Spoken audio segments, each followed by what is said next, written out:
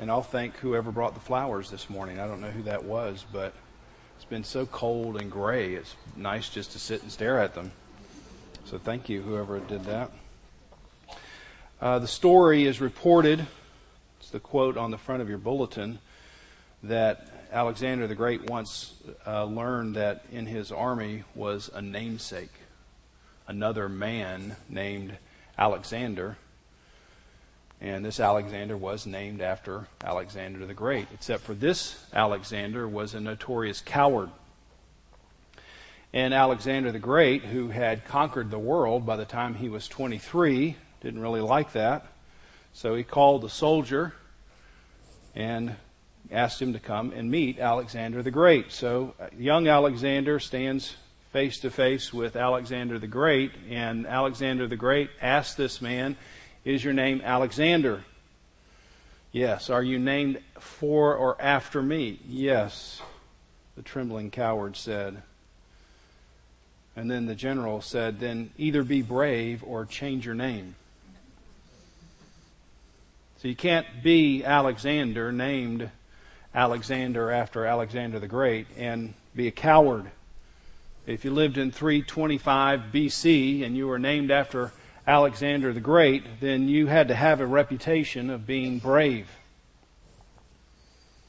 In 1640, a man named George Fox stood before a judge. In a very tense moment, he curtly told the judge, "Judge, you should tremble at the word of God." And the irritated judge replied, "Get this Quaker out of my courtroom." And thus you have the name Quakers for people who really tremble at God's word. And so if you were known as a Quaker back then, and I suspect to some degree now, you are somebody who is known as somebody who quakes or trembles at the word of God. 100 years later, in 1740, two brothers, Charles and John Wesley, started small groups. And they were called holy clubs. And in these holy clubs, you followed certain rules and methods in your devotion to Christ. And you're so well known for your rules and methods that if you were in one of these holy clubs, you became a Methodist. And so if you were called a Methodist, then you adhered to the rules and the methods in terms of your pursuit of Jesus. Well, these names and titles, they mean something. They come from somewhere, whether it's Alexander or whether you're a Quaker or whether you're a Methodist. And today we come to this term, Christian. If you call yourself a Christian, what is it you're supposed to look like? I mean, what are you supposed to adhere to? What's supposed to be on display? What is it that people should see? What should you be representing? And boy, that's a big question. And you can come at the answer to that question in a number of different ways. But we'll see from our text this morning, it gives us the historical context. Here in this church in Antioch in Acts chapter 11, this is the very first place where followers of Christ were called Christians. It's in about 40 AD, and it's in a town that's called Antioch, and the town is about 300 miles north of Jerusalem. So what I want to do this morning here in these just these few verses is let's just walk through the text, make some observations about this congregation in the first century, and ask ourselves as a 21st century congregation, what can I learn from watching this group of first century Christians? Where can I grow? How can I be encouraged? If here we are sitting in Wilmington instead of Antioch and we're 2,000 years replaced from that moment, what is it that we can look back here in Acts and say, well, this is something I should know. This is something that should be encouraging to me. This is a place that I can grow if I'm calling myself a Christian. First of all, I want to just give a little background to this text. If you were to look back at chapter 7, you would see that there was a great preacher named Stephen, and he gave one of the greatest sermons of all time. But the sermon was very explosive, Explosive enough that it actually cost him his life. And so and I'm not hoping that doesn't happen here this morning for me, but he gave this explosive sermon and immediately was stoned, and then this displacement happened. All the people who were considered followers of Christ in that time, other people started looking around. Hey, who's connected with Stephen? Let's stone them. Let's put them in prison. Let's round them up. And as this rounding up began to happen, the disciples said, hey, at least for the time being, we got to get out of Jerusalem. And so they start scattering away from Jerusalem. And you might say Stephen's death created the first serious missionary movement. And if you look in chapter 8, which we looked at last week, you could see Philip goes to a place called Samaria, and then he meets the Ethiopian eunuch, which we talked about. Peter goes to Caesarea and meets with a Roman soldier. And then here in Acts chapter 11, you notice in verse 19, now those who were scattered because of the persecution that arose over Stephen, now they're traveling even farther, and they're going, all these places are north of Jerusalem. Just think of right up the Mediterranean coast, Phoenicia, Cyprus, which is the island out in the Mediterranean, and then Antioch. This is now in modern-day Syria, or right on the Syrian-Turkey border, 300 miles outside of Jerusalem and also outside of Israel. And just to get a mental picture of what Antioch would have looked like in the first century, this is the third largest city in the Roman Empire. So you have Rome itself, and you have Alexandria, and now you have Antioch. This is a huge city. This is a city that is cosmopolitan, meaning it has citizens from all over the world. This is a melting pot. You have a lot of clashing of cultures in Antioch. You have people who have different backgrounds. They have different looks. They have different cultures, and they're all sort of wrapped into this one city, Antioch. Antioch is a commercial city. It's not only a cosmopolitan city, it's a commercial city. It stands at a boundary between east and west. And so if you're trying to get your goods from the west to the east, you got to travel through Antioch and vice versa. And so this becomes kind of a hub. It's not a seaport, but think of it as like a port. Things are flowing into and through the city from east to west. And it was not only cosmopolitan and commercial, but it was a corrupt city. Just outside the city was a famous temple to a Greek goddess named Daphne, who, according to the legend, was a very beautiful girl, and she was pursued sexually by the god Apollos. And so they celebrated that in Antioch by building a temple out in this garden area just a few miles outside of town. And I don't have to give you the description of what happened at that temple area. If the great God is pursuing a young girl, that's what was happening in the temple area. That's how they celebrated their religion. And so when you come to Antioch, what you certainly know, the reputation that precedes Antioch is not just that it's cosmopolitan, it's not just that it's commercial, but it's very corrupt. And so that's the city that this group comes to, a complete lack of sexual restraint. Now just imagine for a moment being part of this small band. And you're walking, number one, you're walking 300 miles outside of your home. And you come on the horizon and you see this great city, and you have heard something about Antioch, certainly. And you walk in, you and this small group, and you say, yes, this is the city. We would love to plant ourselves here. We would love to plant a church here. This is where we want to make home. And that's exactly what they do.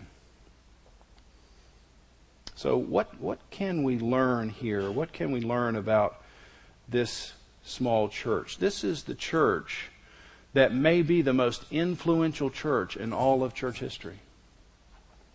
This is the church that sent wave after wave of missionaries out. This is the church that sent Paul and Barnabas out on the first great missionary journey. When Paul comes back, he goes and visits Jerusalem, but he's also trying to get back to his home church. He's trying to get back to Antioch, and then they send him out again, and then he comes back, and then they send him out again. This is one of the critical churches in all of church history, and so what can we learn as 21st century Christians from this little band who started this church in this very corrupt city?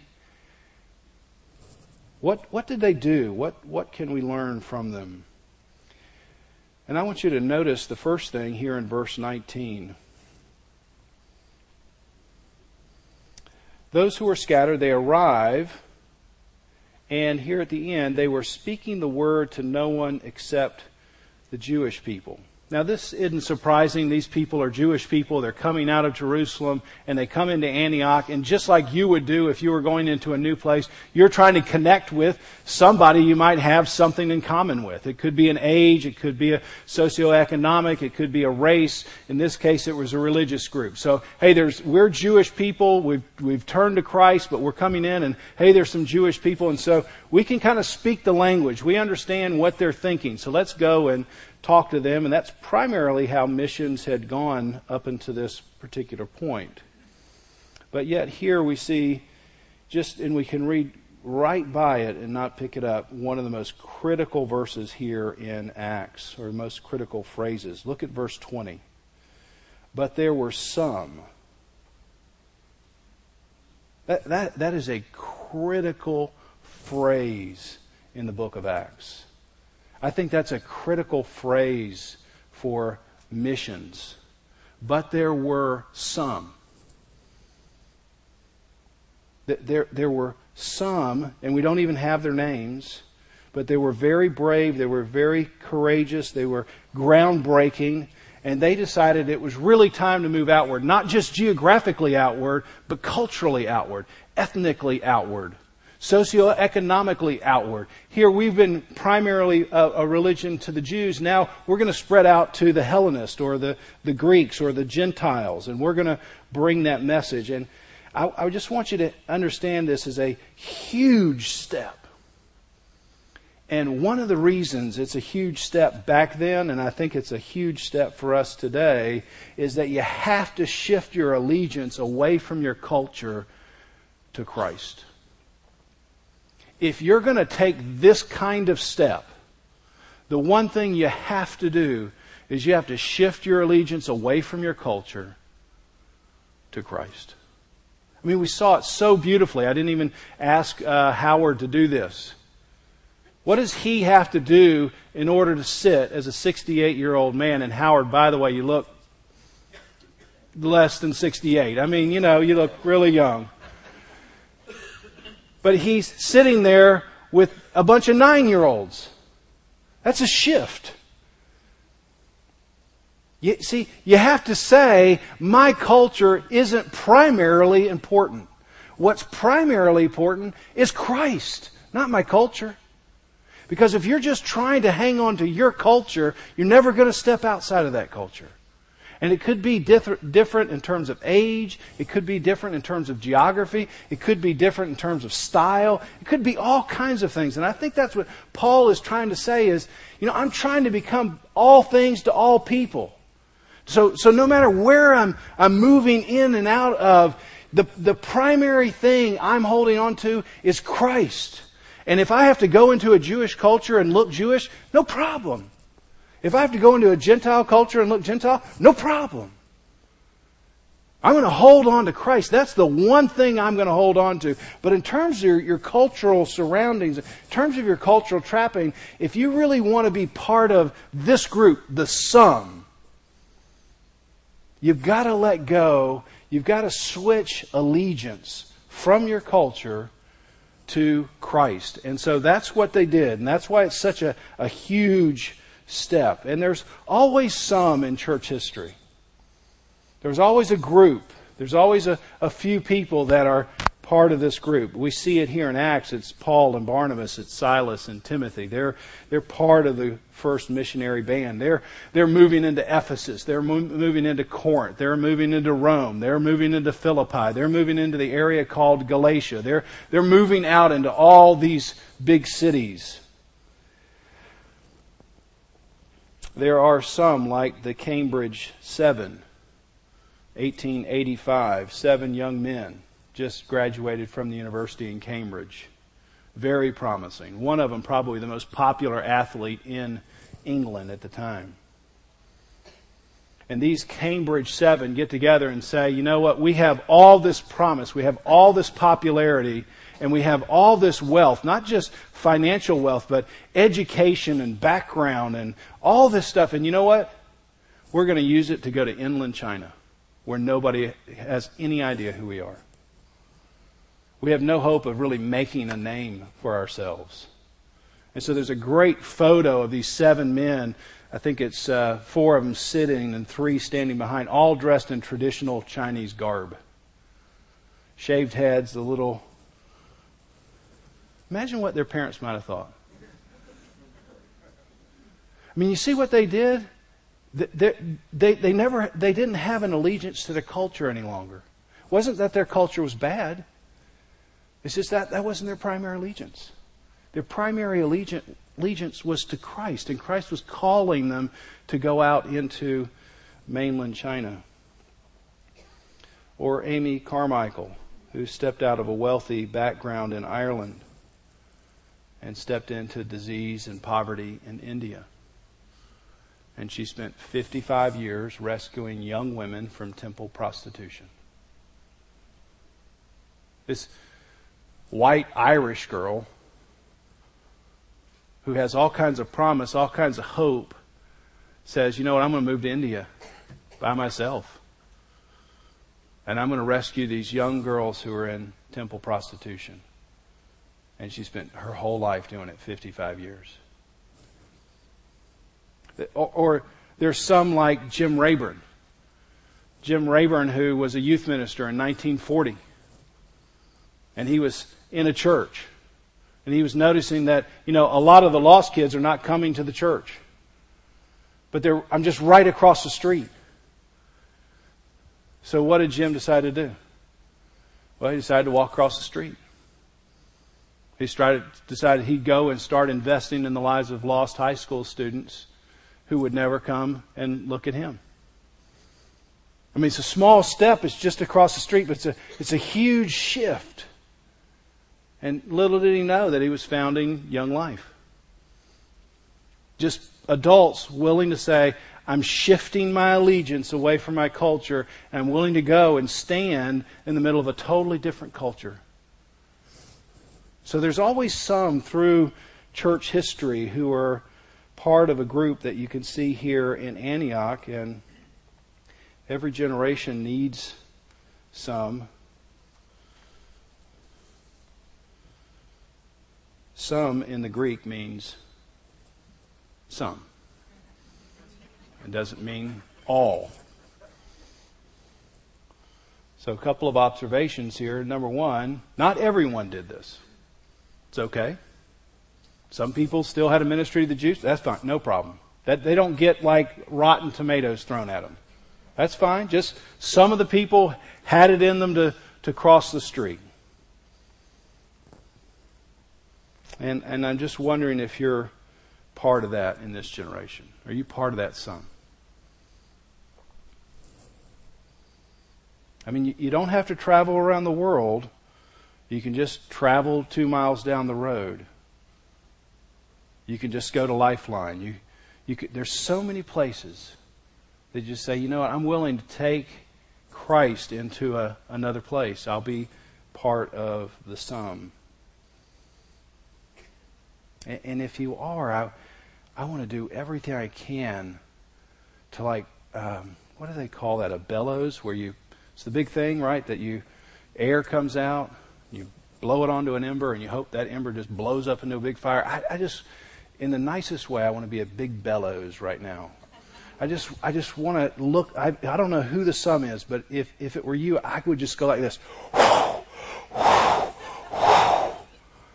I would just try to blow that little ember. Like when you hear these stories, you go, I wish I could do that. I would want to do that. I would like to have a 9-year-old friend. But somehow, here's what happens. You have all that passion, but you walk out the door and you go, man, my car needs some work, and the ball games are on, and I'm busy, and just that little ember dies off. And so I'm here just trying to get that ember go back up.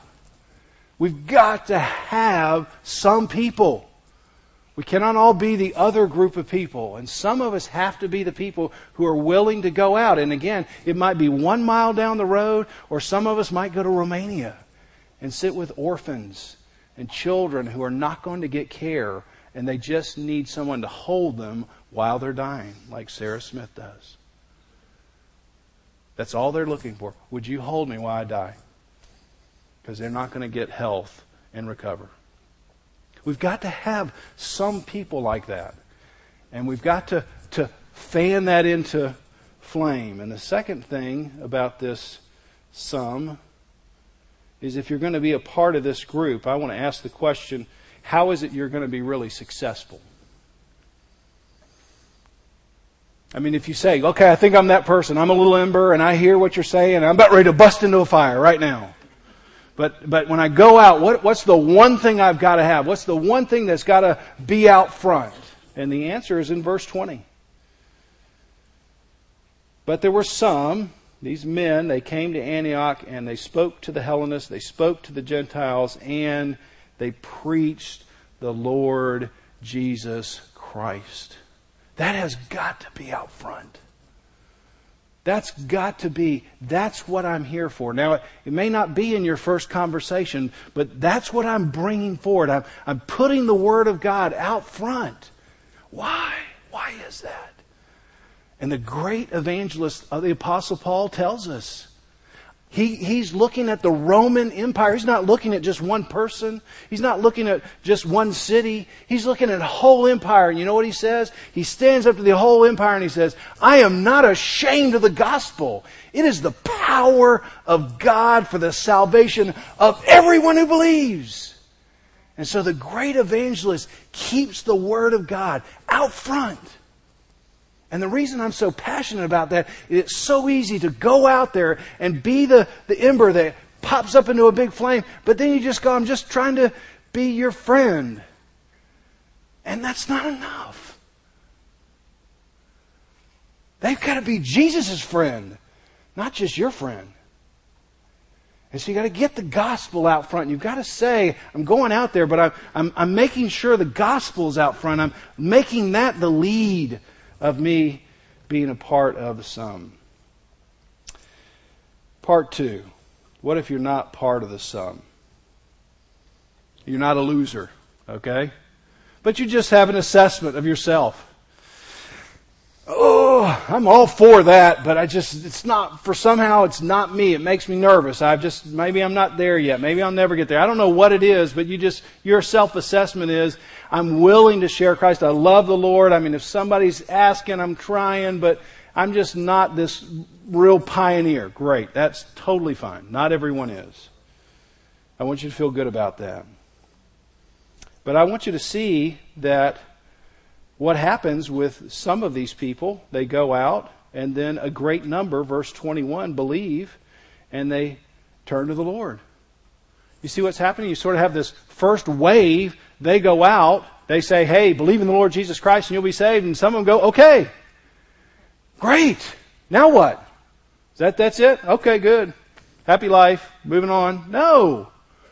Now the next thing is you need a plan. You need some discipleship. You need some people who can come in behind sort of the Marine force and say, okay, let's get the discipleship going. When you have Matthew 28, Jesus is telling his disciples, go and make what?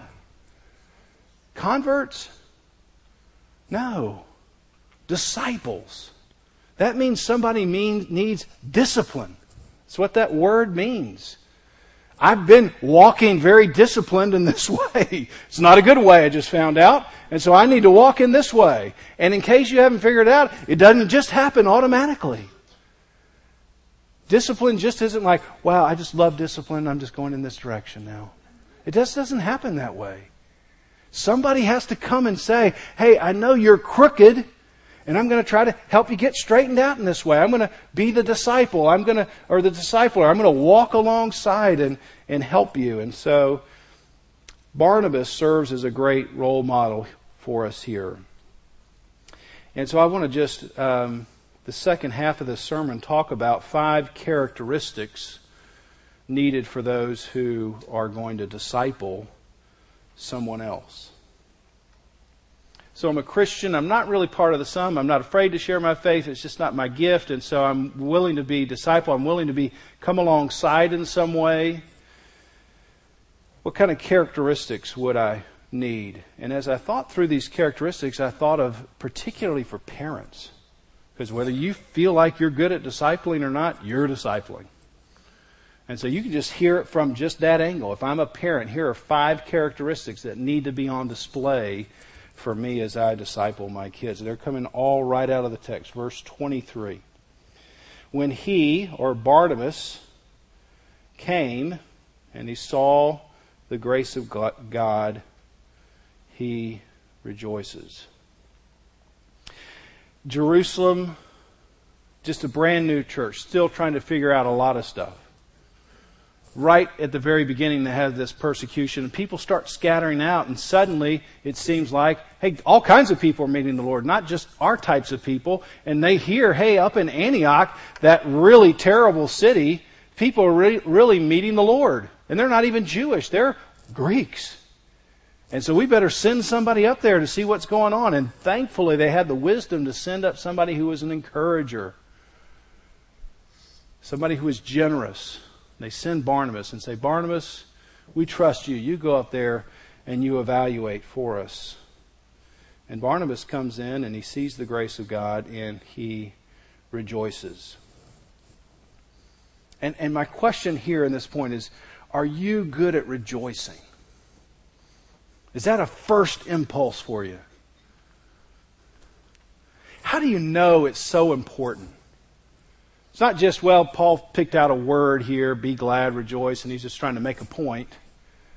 It's so critical. And the reason you know Luke is the author of Acts, Luke is the author of the Gospel of Luke, and in Luke chapter 15, a very famous passage, Luke lines up intentionally 3 different parables.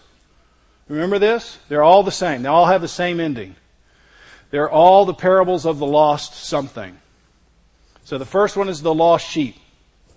And the guy goes, he leaves his 99, he goes, finds the one, he brings the one back, and what does he say on the way back? Woo-hoo-hoo! I found him! Let's rejoice! Let's have a party! He's screaming, he's letting everybody know, yes, I found my lost sheep! And Luke is saying, it's like that when a lost person comes home to Christ. It's like in heaven, they're like, woo, woo, woo, yeah, this person came home. Big party, big rejoice. The widow loses the little coin. This doesn't seem very valuable. She finds the 1 coin out of her 10. What does she do? Calls all her neighbors. Woohoo! Party! Found my coin. And then the parable of the prodigal son. He goes off. He comes back. Terrible shape. He's done all kinds of things that he does not want to tell his father, and he would just like to forget about. Soon as the father sees him, what happens? Party! Let's go! No analyzing. No criticizing. No, here's the top 10 things you need to work out before you can come on home. It's just, here's a party. And it says the party is so loud, the dancing is so loud, the laughter is so loud that a long way off you can hear something going on. And people are captured by what's happening. And so my question to you, if you want to disciple somebody, and particularly my question for you as parents, are you good at rejoicing? Or do you go, yeah, that's good, and I'm glad you're in, but, here are the 10 things you need to work on right away. You know they need to work on the 10 things. You're not surprised. They won't be surprised by it. But can you just for a moment just rejoice? Can you just have a party? Can you just cut loose and say, all we're here to do tonight is just have a party and just be excited about what has happened or where you're going or a choice that you've made? Or are you typically a critiquer,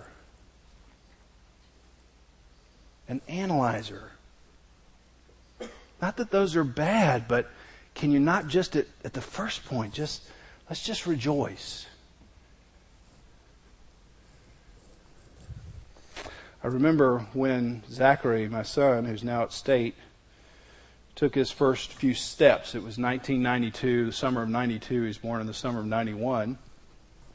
And we were on a month-long assignment at a Young Life camp called Windy Gap. And that's where he took his first few steps.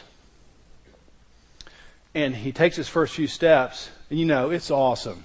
But as a dad, he fell down just like after 4 or 5. I'm like, and no son of mine's just going to be falling down after 4 or 5. Get up, bud!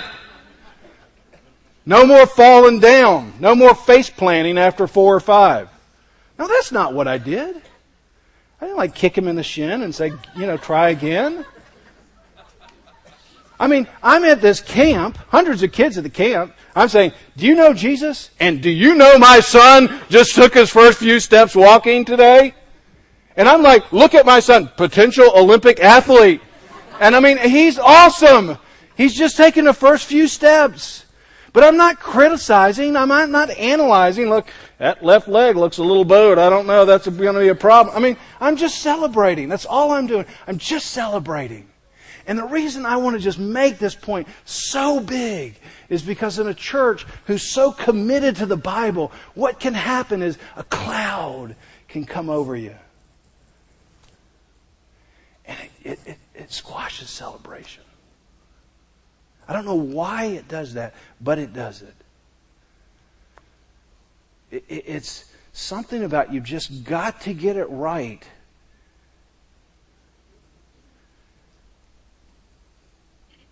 And God's not like that.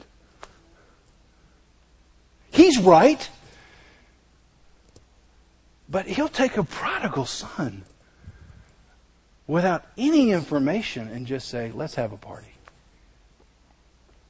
So I would hope that Christ Community Church could exhibit that. I would hope you as a parent could exhibit that. And I would hope if you're not part of the sum, but you're part of a very important group of people who are going to walk alongside, that as you walk alongside, you could learn how to just cut loose and rejoice at times.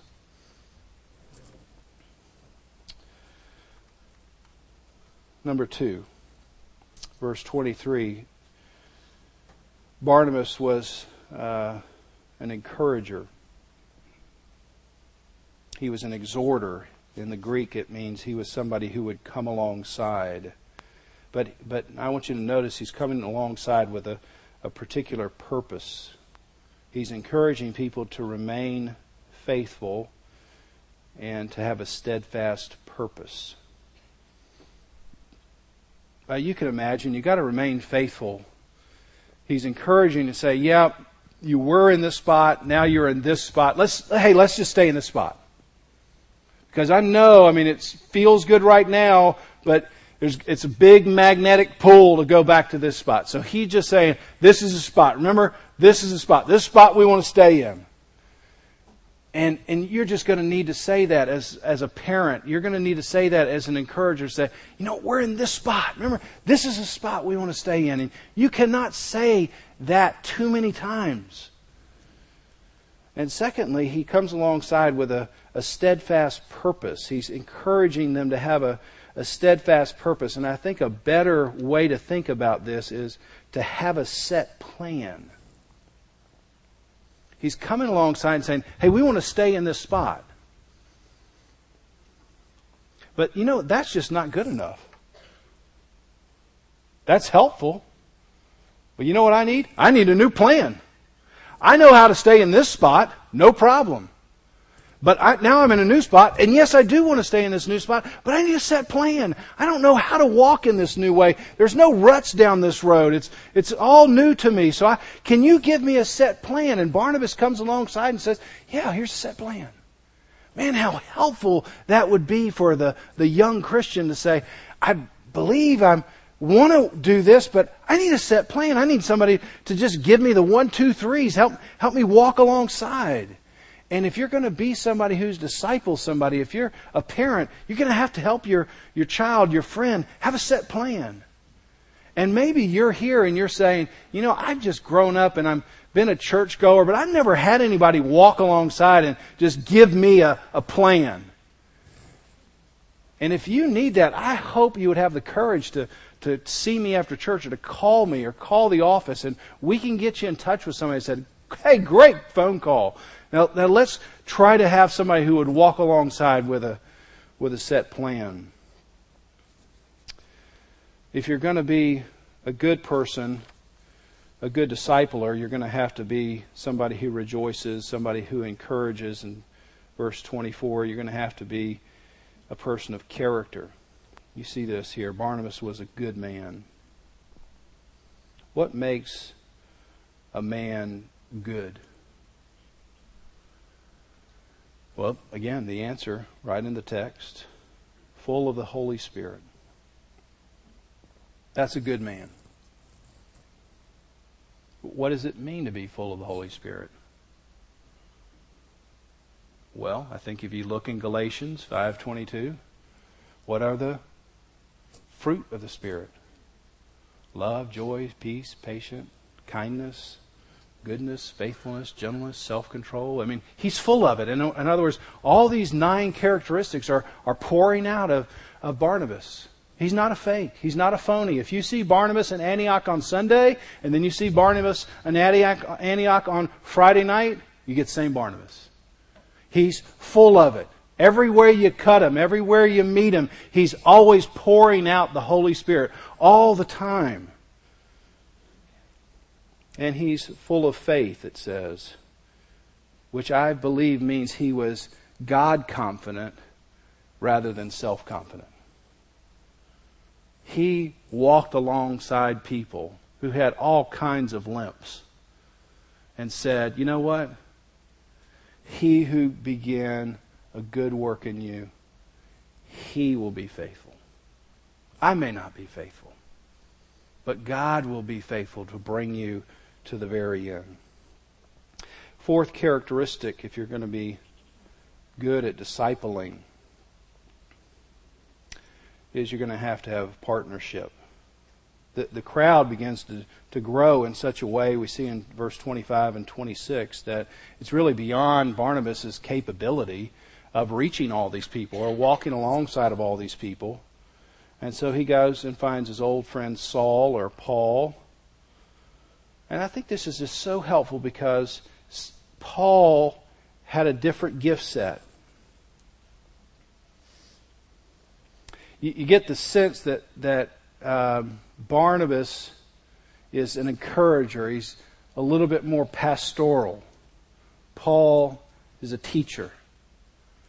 And so Barnabas sees, hey, I need another person here. I need somebody who's got a different set of gifts. I need to bring somebody in on this discipleship process. I've got some, even in myself, I've got some gaps or holes. If somebody's just hearing it all from one vantage point, there's going to be something missing. So I'm not threatened to go get somebody else. I'm not threatened to have somebody else come in on this project.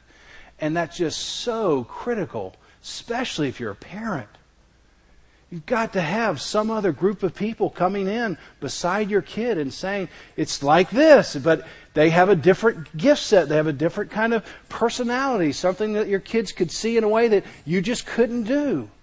And so you have to think intentionally as a parent, who are the people I'm exposing my son or daughter to? Where am I intentionally and not threatened? I'm allowing a relationship to bloom or blossom because they're going to be able to see something that I just couldn't possibly supply all by myself. And so it's not something you can do all by yourself. If you're going to be a good discipler, you're going to have to bring people in. And finally, verse 26, there was time and teaching. You see this, for a whole year they met with the church and taught a great many people. I read these kinds of things and go, I wish I was at a church like that. How would you like to come to church and say, well, who's preaching today? Paul or Barnabas? I mean, what? You can't lose, right? Like, awesome, the Apostle Paul. Awesome, Barnabas. I mean, well, how would you like to be in that kind of place? Hey, who's your small group leader? Paul. He's my small group leader. He teaches me every week. I mean, awesome. And here, a whole year, you get to be in the small group with the Apostle Paul. A whole year. You get to sit under the teaching of Barnabas. A whole year. I mean, what a degree you'd have at the end. But I think when we look at Paul and Barnabas, they saw it's going to take a lot of time and it's going to take a lot of teaching. It's not just, hey, let me give you this nugget and you sort of run with it and see how far it goes and then get one more nugget. It's going to take time. You know, for my son or daughter to walk, it took about a year. But teaching them where to walk, that's a much longer process. And so I might be around for a year and just see somebody walk into the kingdom. And what a great moment. I mean, there's really hardly anything better. But it's going to take a long time to walk in a new direction. And it's going to take people who are committed time and teaching. And isn't it interesting that the thing that you must have if you're going to be part of the sum to be successful is the same thing you must have if you're going to be part of the discipleship team? You got to have the Word of God. I can't be teaching people just about myself, my experience. I got to show them the gospel. I got to remind them of the Word of God all the way along. Well, what can we learn? What hearing this group of first century pioneers, where have you been challenged? If you're part of the sum, or you're thinking about it, have you really shifted your allegiance away from your culture to Christ? If you think about yourself as a parent or somebody who's going to walk alongside, of these 5 characteristics, what's a strength? What's a weakness? Apparently, this group came to Antioch and people looked at them and said, well, they don't fit into any other category. We got lots of categories here, but this is a different group. We got to give this group a label. And so they kept looking at them and said, well, these people really are following Jesus. They're Christ followers. We'll just call them Christians. If you would call yourself a Christian, people followed after you for a whole year. Would they call you that at the end of the year? See, people are watching. It's a very powerful witness just how you live your life. Let's pray together. Lord, this is like 5 sermons I felt like this morning. From 7 verses, 8 verses. So much here, so much information, so much challenge. Thank you for this small band of first century Christians who were the real deal. They were willing to move into a city that probably didn't look very good spiritually and say, we're going to stay here. We're going to plant a church here that's going to be one of the most important church planting projects in all of church history from this corrupt city. And so we're sure it's your hand. Same thing needs to happen today.